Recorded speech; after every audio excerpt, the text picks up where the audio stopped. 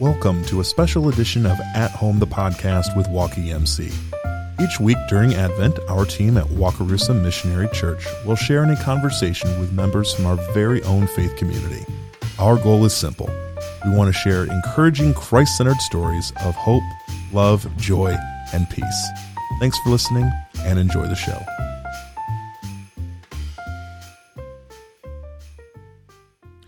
And welcome to At Home, the podcast with Walkie MC, episode 11. We have started on our Advent series, walking through the main themes of Advent. And each Sunday at Wakarusa Missionary Church, we discuss, we just had our Hope Sunday this past Sunday. Pastor Chris coming to us out of the book of Isaiah, which, let's just say, if you're going to start a series, go to an Old Testament prophet. Start hot with a lot of warnings, a lot of despair, a lot of lack of hope going on, and then drop the hope bomb. And then drop the hope bomb. That's right. But as a part of our conversation, we are all also bringing in our friends from our congregation here at Wakarusa Missionary Church. And so today we also welcome Albert and Haley. Guys, thanks for being here. Albert and Haley shared kind of their condensed story of hope with us this past Sunday. And so we always like to take the opportunity to say 10 minutes was not enough for us. We're gonna bring you guys back in and want to just really peel back the layers of your conversation, get into it deeper, but just by way of kind of giving us all a sense of review of what you guys discussed. Really, your guys' story of hope is really about your daughter, Evelyn, who was born this past spring, and kind of everything that led up to that. So just for our listeners, Albert and Haley, a wonderful couple here at our church who you guys, your story is, it's the quintessential, met at a young age, dated. You were a little shifty on when you started dating. Was it at youth group? Was it in youth group? Was it see, if you could see their faces, there's like when did it all, Albert, tell us the truth. When did it all really happen? There was a time during youth group, but then she ended that. Oh, see, I like it. Okay. There's a little drama. It picked up again during college. Okay. Haley, do you affirm the version of the story? Yes. Or? Okay. All right. Joel, maybe this is a place of hope that we should dive deeper into. That's right. Oh, boy. That's episode 2, part 2 will be really getting the backstory on your relationship. But Albert and Haley connected here at Wakarusa Missionary Church, dated, went to college, got married, and as all young couples look forward, as many young couples do, look forward to starting your family with your first child. And lo and behold, you hear, well, you hadn't named her Evelyn at the time. Was Evelyn like one of many on the list, or were you guys like Evelyn is the only name? We were pretty set on Evelyn for a girl. Yes. Haley had decided on Evelyn before she decided on me. That's wow. Okay, so it goes way back. Yes. So you guys, you're like, oh, we're pregnant, baby is on the way, and then is kind of where we picked up the story this past Sunday. But just give us the review of everything that kind of transpired from that point from knowing that you guys were pregnant and expecting, and then kind of up to kind of our current situation now. So, we were so excited to have a girl because Albert's family has mostly boys. And so that was quite a surprise, but it was exciting for us. And everything looked good at the 20-week ultrasound. That can be a scary time because that's when you find out if there's some big issues with the baby. And everything looked perfect. She looked beautiful. Going forward, I became lactose intolerant. I was diagnosed with gestational diabetes, which in the long run didn't make a huge difference. But because of the diabetes, at 37 weeks pregnant, they wanted me to get another ultrasound just to see how big Evelyn was so that we could plan going forward for the delivery. And that's actually where we found out that she had hydrocephalus. Yes. Now, this actually, for context, though, I think it's important to know your background as well. Albert is a biology teacher. This was mentioned on Sunday, yes. A biology teacher. And Haley, you had been an OB nurse as well. For 2 years. And then post-op correct? So not only are we talking about, words being thrown around in titles, you guys had a deeper understanding of actually what they were talking about than maybe the average person. Yep. That ultrasound, my mom came with me because with COVID, most of the time no one was able to be with you, but I was able to have someone. So she came with because she was excited, and they were just doing all the measurements, and then the tech was like, oh, I need to call the doctor in here. And her head was just big. Yeah. So that's when my mom was like, Albert, you need to get here now. Yeah, the text I received was, come here now. There's something wrong with the baby. Oh, geez. So I had to go across the hall to another teacher and say, hey, watch my class. I got to go. Oh, my gosh. Yeah. Yeah. So in that moment, like, obviously any number of thoughts are running through your brain. Mm-hmm. Yeah, and you had I mean, it is a parent. I mean, it's a parent's worst fear. Like you are experiencing that in real time.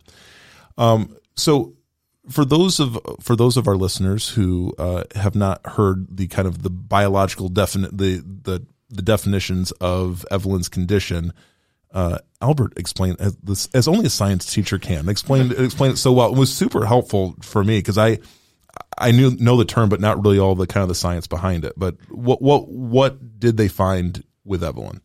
So they found that she had a condition called hydrocephalus, and if you break that word down, hydro means water, and cephalus means head.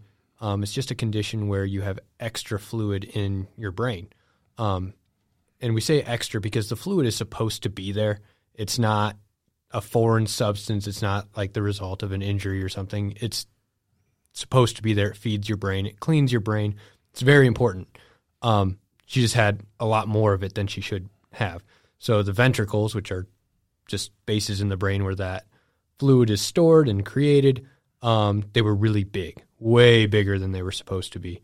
And therefore she had a bigger head than she was supposed to have. It actually would have been impossible to deliver her naturally because her head was too big. So it was actually God's provision right away, giving Haley gestational diabetes, because that's the only reason we did that last ultrasound.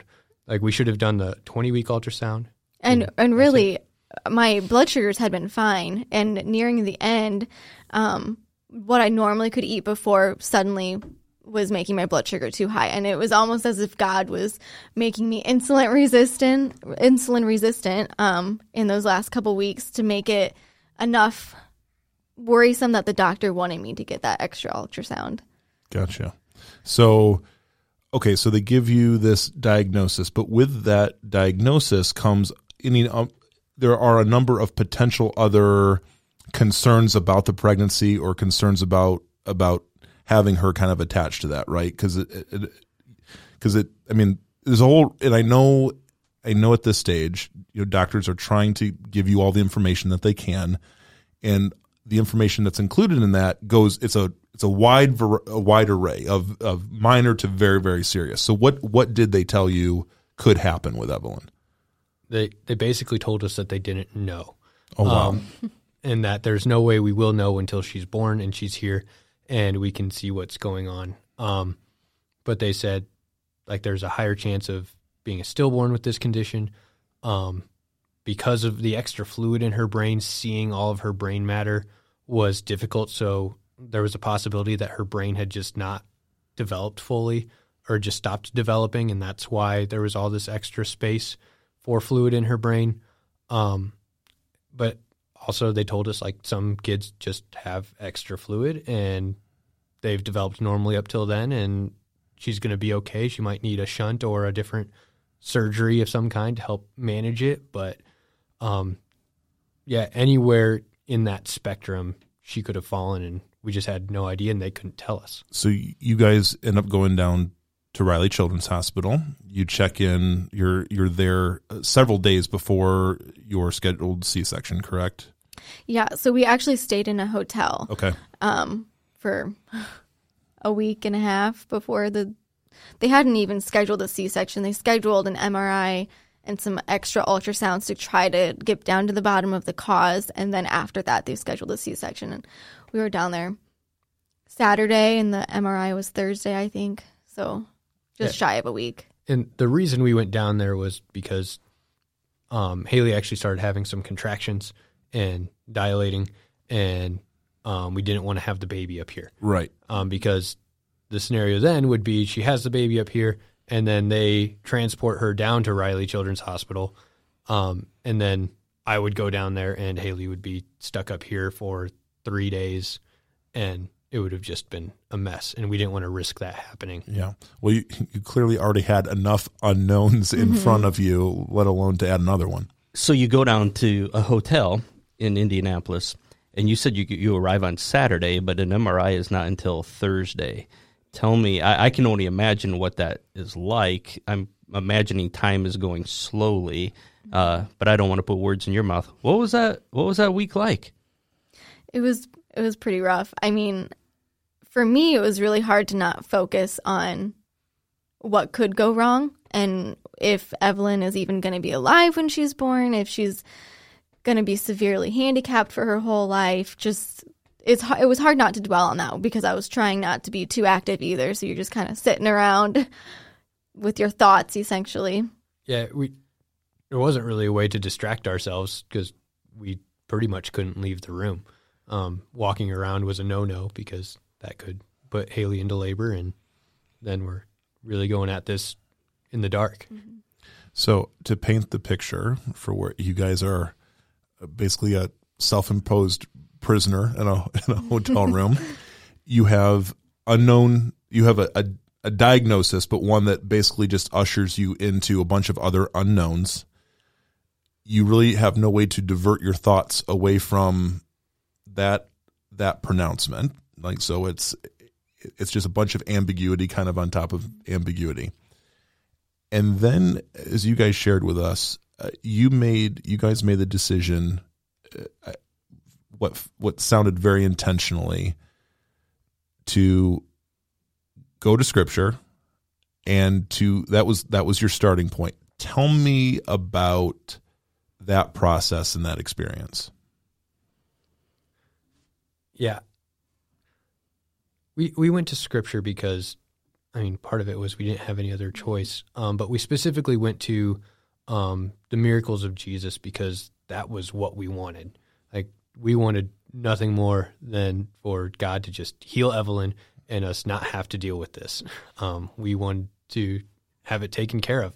And we know through our faith and that he could do that. And we just wanted to read and confirm that and find hope in that by reading those scriptures. And we knew, we were completely out of control. The whole situation, we had nothing to do with it. We couldn't do anything to take the fluid away. There was nothing we could do. God would be the only one that could actually do anything with that fluid in her head.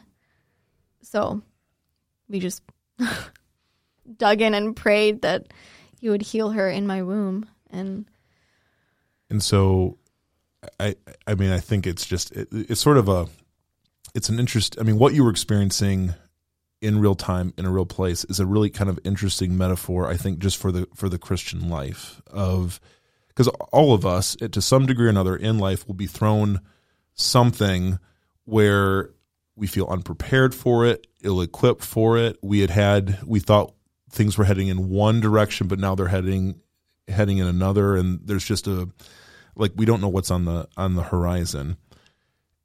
And I'm just really intrigued with the idea that in the midst of that experience, God kind of puts you in a place where you're kind of trapped in a way. What was it about reading the miracles of Jesus specifically? Because you kind of said like that's what you were hoping for. I mean, as you're reading, as you're praying, what is the Lord revealing to you in that time? Did you feel like you had direction? Was there a sense of something stirring within you, being accomplished in you in that time? Or was that more like upon later reflection that maybe you kind of gained some clarity about that? I think we definitely, we were playing worship music and worshiping. We're trying all different ways just to consume ourselves with God and his presence, because that's the only thing that really was helping us through it. We were in a time of just such despair, and we were just crying out to the Lord with nothing else nothing, we couldn't think of anything else to do. And so I think that it definitely made us, I guess, feel closer to God in a way, because I mean, in the scriptures we were reading, it made us feel like God wants you to ask for what you want. It's okay to ask for exactly what you want. He may not give it to you, but I mean, we were in communication with him the whole time. Yeah, and when you're trapped in a room for a week and a half with nothing else on your agenda, it just gives you an opportunity that we don't usually have in this society, where we can solely focus on God and eating. Right. We didn't work. Eat, sleep, pray. That was literally our life for a week and a half, and neither of us had ever really experienced that before. It wasn't a fun way to experience it. Even taking care of our dogs, we weren't home. We didn't have anything to take care of, no job to go to in that moment. So you had a forced monastic experience, kind of. It was a retreat, not the kind that most of us would think of, but there is something, and what I hear in that story, I mean, there's just something so powerful about saying, okay, everything else is off the table. Like, everything else is off the table. We're going to take care of we're going to eat food. Like, we're going to maintain our energy. But then it's the word of God, it is prayer, and it is worship, and that is it. As I look back on your story, and I remember this playing out, here we were up here 3 hours away. You can tell that God was at work, though. One of the evidences of that was I really liked, and I think I even sent a message at one point saying, I really like your updates. I like the way that you guys, I don't know who can take credit for it, if you both were working that through or not. That would be Haley. But the depth of the things that were being written were powerful.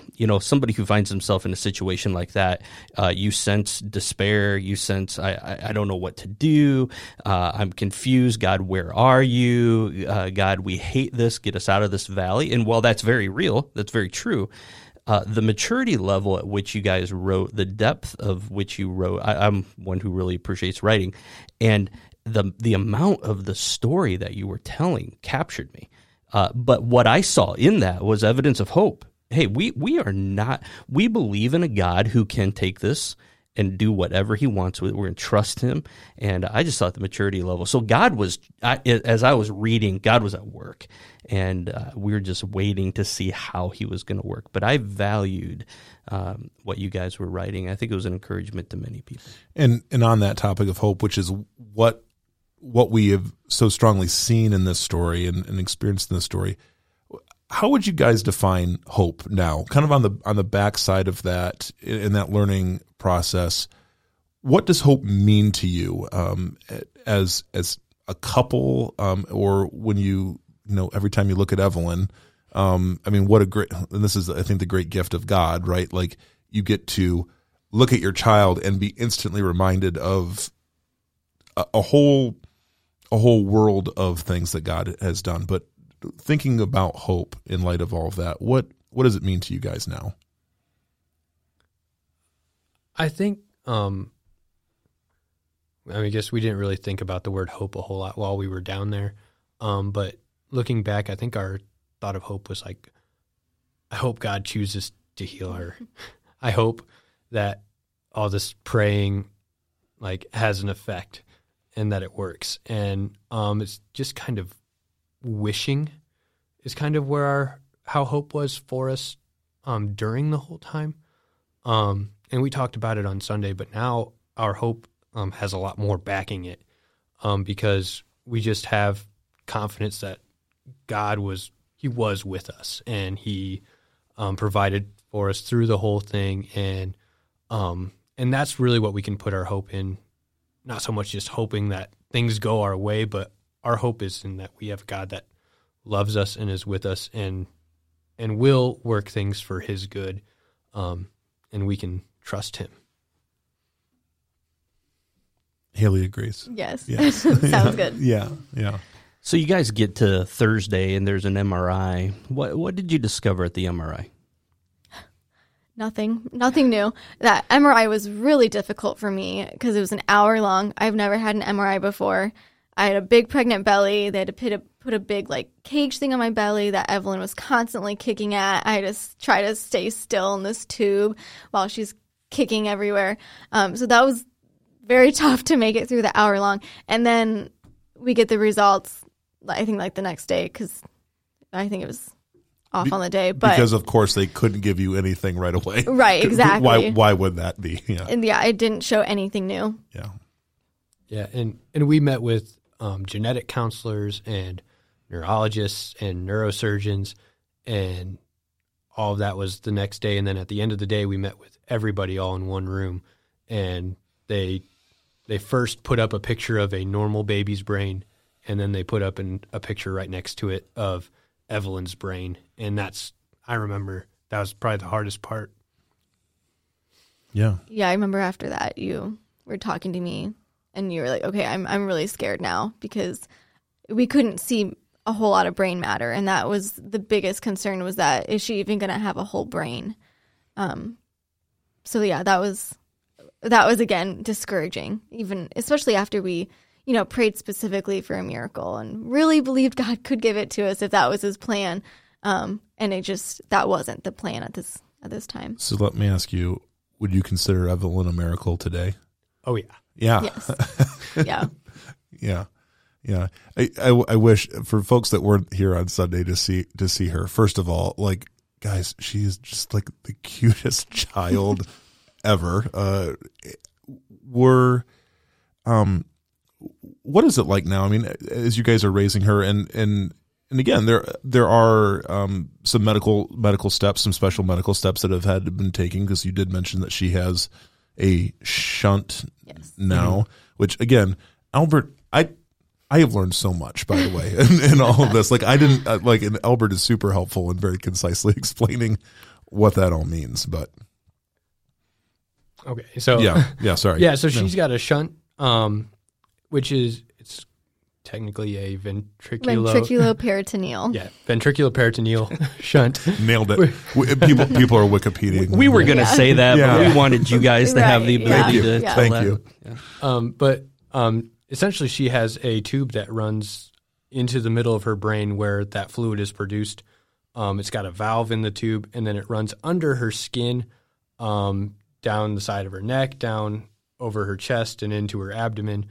Not like into her stomach or guts, but around that, which is a part of your body that's actually really good at absorbing fluid anyway. That's called the peritoneal space. Yeah. That's the word, peritoneal. Yeah.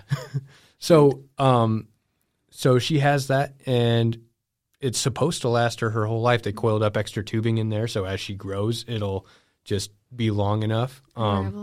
It'll unravel, and she'll just have it, and you won't really know she has it. They said the only way you would possibly see it is if she's really, really skinny, and you might see it over her collarbone. Besides a bump on the head. Yeah, but she'll have hair. Yeah. So hopefully. hey now. Well, hopefully it's good for you. I hope that would too. For the listener who maybe doesn't know their story, who might be listening, can I go back in the story for just a second? So you come through the MRI, you come through all that. She's born, and at what point do you realize how she's doing? Obviously, she has a shunt. Tell us that part of the story real fast. So, I mean, for me, I'm laying on the OR table and, cut open. I won't get too gory, but they hold her up over the curtain and we hear her cry. And, I mean, we both start tearing up some because we didn't know if she, would be alive when she came out. And so just hearing her cry, like, she's alive, her lungs work, like she's breathing, that was huge to me. Like, okay, like at least that's checked off, Yeah, and then they weighed her and they cleaned her up, and then they took her away. and put her in the isolette is what it's called. Yes, they put her in the isolette and got her ready to be transported over to Riley. She actually was born at IU Methodist Hospital, which was across town at Indy. So they were getting ready to transport her, and then they wheeled her over to us in the post-op room, and we kind of got to say hi and hold her hand and meet our daughter for the first time. We didn't get to hold her. Yeah, she was all packaged in that isolette, so we just got to put her hand in and, touch her hand, basically. Mm-hmm. But it was, to me, it was clear she was going to be okay, because she just had these wide eyes and was super alert and was blowing the little bubbles, and she just, not that I have a lot of experience with it, not near as much as Haley, but to me she seemed fine. Yeah. And as you see that's happening, and what's the next part of the process? What are the next stages in the next few days as things kind of played out? So my mom actually came to stay with me in the hospital because Albert wanted to go be with Evelyn at Riley's. So we were actually in different hospitals. But I just went through my recovery as normal without a baby. But he went to stay in the NICU. They actually had a recliner and a couch he could sleep on in her room. So I went over there and basically met Evelyn and got to hold her and got to experience being a dad. By himself. Change the diapers. Yeah. The nurse had to teach me how to change a diaper. I thought Haley was going to walk me through that. Yeah, I did too. That was my plan. And just to be clear, for a guy, learning how to change a little girl's diaper is maybe one of the most frightening. I don't know what I'm doing here. So yeah. And then at 24 hours postpartum, I was allowed to go visit. I had to have my IV out for security reasons, and then a police officer would escort me the 10-minute drive over to Riley's, which was excruciating. Fresh out of a C-section and the really bumpy roads in Indy, and oh boy, the cop wasn't really being super cautious of the roads. It was a rough ride there, and so I got to hold her for the first time, and again that first day was just rough for me. I mean, I didn't really get to truly enjoy holding her, I feel like, because I was in a lot of pain. But then going forward, I think I've visited on day 3. Yeah, I visited a second time, and the next day I was discharged. So then I got to join you and stay with you in the NICU. So all in, how long were you actually in the hospital then after Evelyn's birth? After Evelyn's birth, we were in the NICU for 2 weeks. Okay. So we were a week and a half before her birth, and then 2 weeks after her birth. And so 3.5 weeks, almost a month. When did you get the sense medically from the doctors, hey, you know what? We're going to be able to put a shunt in. Things are going to be okay. How long did that take? Yeah, that was so we were a whole week goes by, and we're just sitting there okay, what's the doctor's plan? Are we going home like this? Is she gonna have surgery? We kind of just want to get this rolling so we can get home. We're tired of staying in a NICU, and we had to bring that up to the doctors. We were okay, come on, what's going on here? Because it seemed to us like we were just waiting for something to happen, and we're how long are we going to be waiting? Yeah, and we were talking to doctors every day. We had the NICU doctors and the neurologists and the geneticists, and most importantly was the neurosurgeons. They were the ones who really had power over this whole situation, and they were the hardest ones to get a hold of because they're in surgery all day. And we were just sitting for a whole week after she was born. They did an MRI and ultrasounds and could not figure out what was causing it. And we actually still don't know what caused the hydrocephalus. But without a cause, there wasn't a real good indicator of what we should do, because there's several different options that can be done to treat hydrocephalus, the shunt being one of them, and that probably being the most popular of them. But there was another type of surgery I was kind of hoping for that wouldn't involve putting a tube in our daughter. But her But situation. it depends on the condition. It depends on the cause and the condition, and that wasn't the case. So the shunt is what we had to go with. Yeah. So I mean, a week goes by. She wasn't acting any different, and that's what they were looking for. They were looking for an increase in pressure in her head because that would then signify to them that they need to do surgery. So then the night before, the day before the surgery, when they finally decided to do it, we could tell a difference in her behavior. The spaces in between her skull bones had grown a little bit. That's what they were kind of keeping check of throughout the whole week. I think they were able to see a little bit more space in the ultrasound as well. Yeah, her ventricles were bigger as well. She wasn't eating as well, a little bit fussier. So, I mean, that was a scary night because then they came in and said, okay, yeah, it is growing. Like, there is some more pressure, so we're going to go ahead and do surgery. And we're like, okay, she's acting strange, and we just want to make sure, like, do we need to go to the surgery right now? Like, is the pressure going to hurt her brain? It didn't, but... So where is your, at this point, as far as your hope and what you're hoping for, because I think in the life of a Jesus follower, we do feel this kind of this back and forth sort of thing. There's some days where we can feel very, very hopeful, where we can press into what God has promised us, and we can think of like, man, Lord, you've taken me through these certain things in life before, and I can see that I know that you want to do that again. We can be in that place.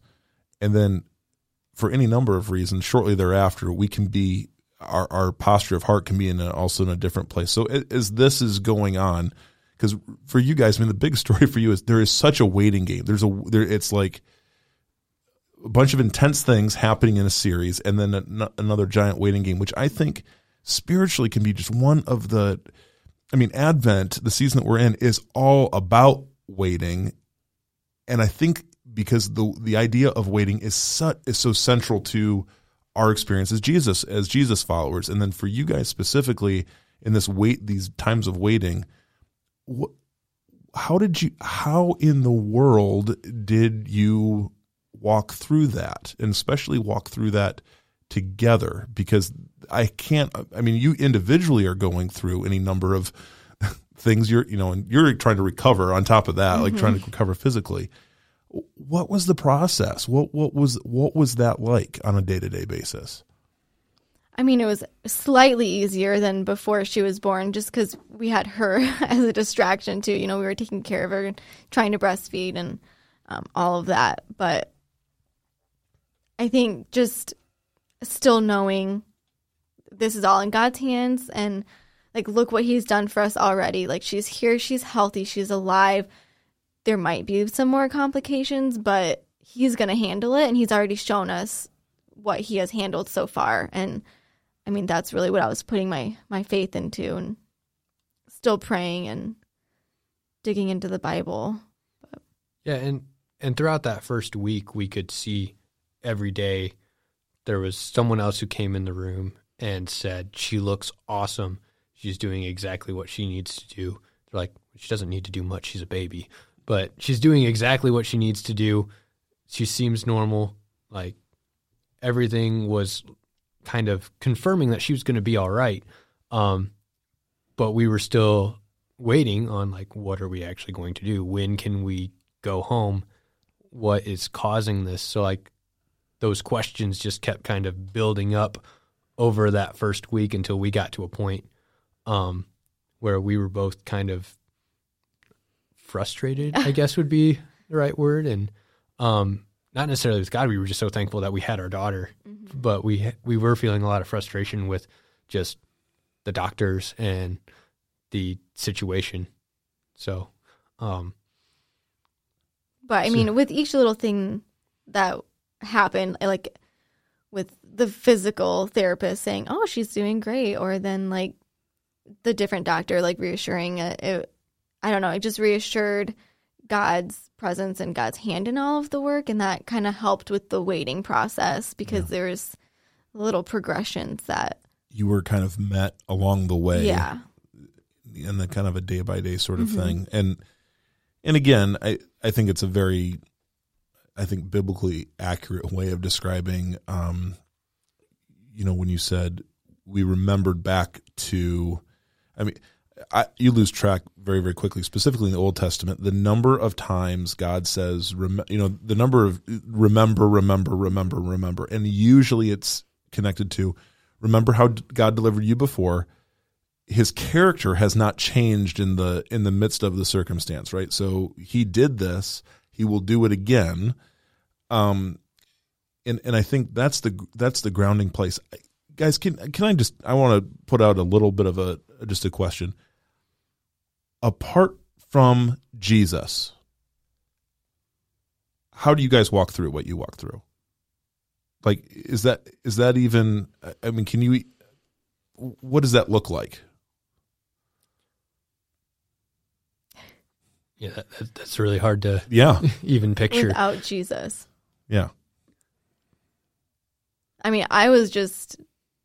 don't know what I would have done without Jesus, because I was just devastated. So. Yeah. Yeah. Without Jesus, then like the powerless, like we felt powerless even with Jesus, but to not have that. To not have the most powerful being there is on your side, or to not know that you have him on your side. Like, all I can think of is like the only choice you would have is to like run away, like to just escape it. And that would have been terrible of me. But that would have been like the most logical answer without Jesus. Yeah. So in light of Jesus, and thank God for Jesus, what for people that are listening that would be that would come up against a similar experience to you guys, that would have some maybe a complication in a pregnancy, or even just a season of unknown in the health of their child, what would your words be? What would you if you had Albert and Haley, version 2 or whatever in front of you? What would you tell them? What would you share with them? I think I would say just keep trusting in God, and tell him exactly what you want, what you would like to happen, and know that whatever his will is will come to pass, and be okay with that. But also just trust God wholly, because he's really the only one that has power to do anything, especially in the womb. Like, we're so out of control with babies in the womb. There's not a whole lot you can do with their development. You can't force certain things to develop one way or another. Yeah, I wish I could say, like, you just got to pray and God will fix it. Right. That's what I want. That's what but that's that wishing hope instead of true hope in God's promise that he will be with us and he will bring us through the trial. There will be an end at some point, and God will get you there. Yeah. Jesus's words of, Jesus never says like, here's the answer, but he does say, I am the way. I think that's powerful. Like, there is a way in Christ. There is a path to walk. And I think that's just a powerful reminder, even in the midst of your guys' story. Joel, I know I said this on a previous podcast, but I think it rings true in this one as well. For a family who finds himself going through a similar situation like the Gongwers have, or it doesn't even have to be with regards to a child necessarily in a pregnancy at this point, but just raising kids in general. I can remember for Shauna and I growing up, we are now empty nesters, but I can remember looking back over all the seasons of our children's life and reminding ourselves, we dedicated this child to you, Lord. And therefore, we are, in essence, physically extending our hands and saying, Lord, this is your child, and we're going to trust you. We have a desire of this outcome, but we are actually going to put our trust in you for whatever the outcome is that you have. And so I just want to encourage a listener today. You might be finding yourself in a parenting situation or struggle.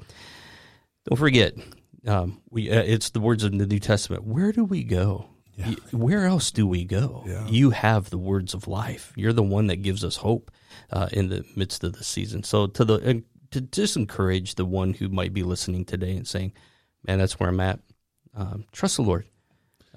And I think you will learn a whole new level of hope in the valleys that you get to walk through, and then be able to share your story on the other side, no matter, honestly, what the outcome is.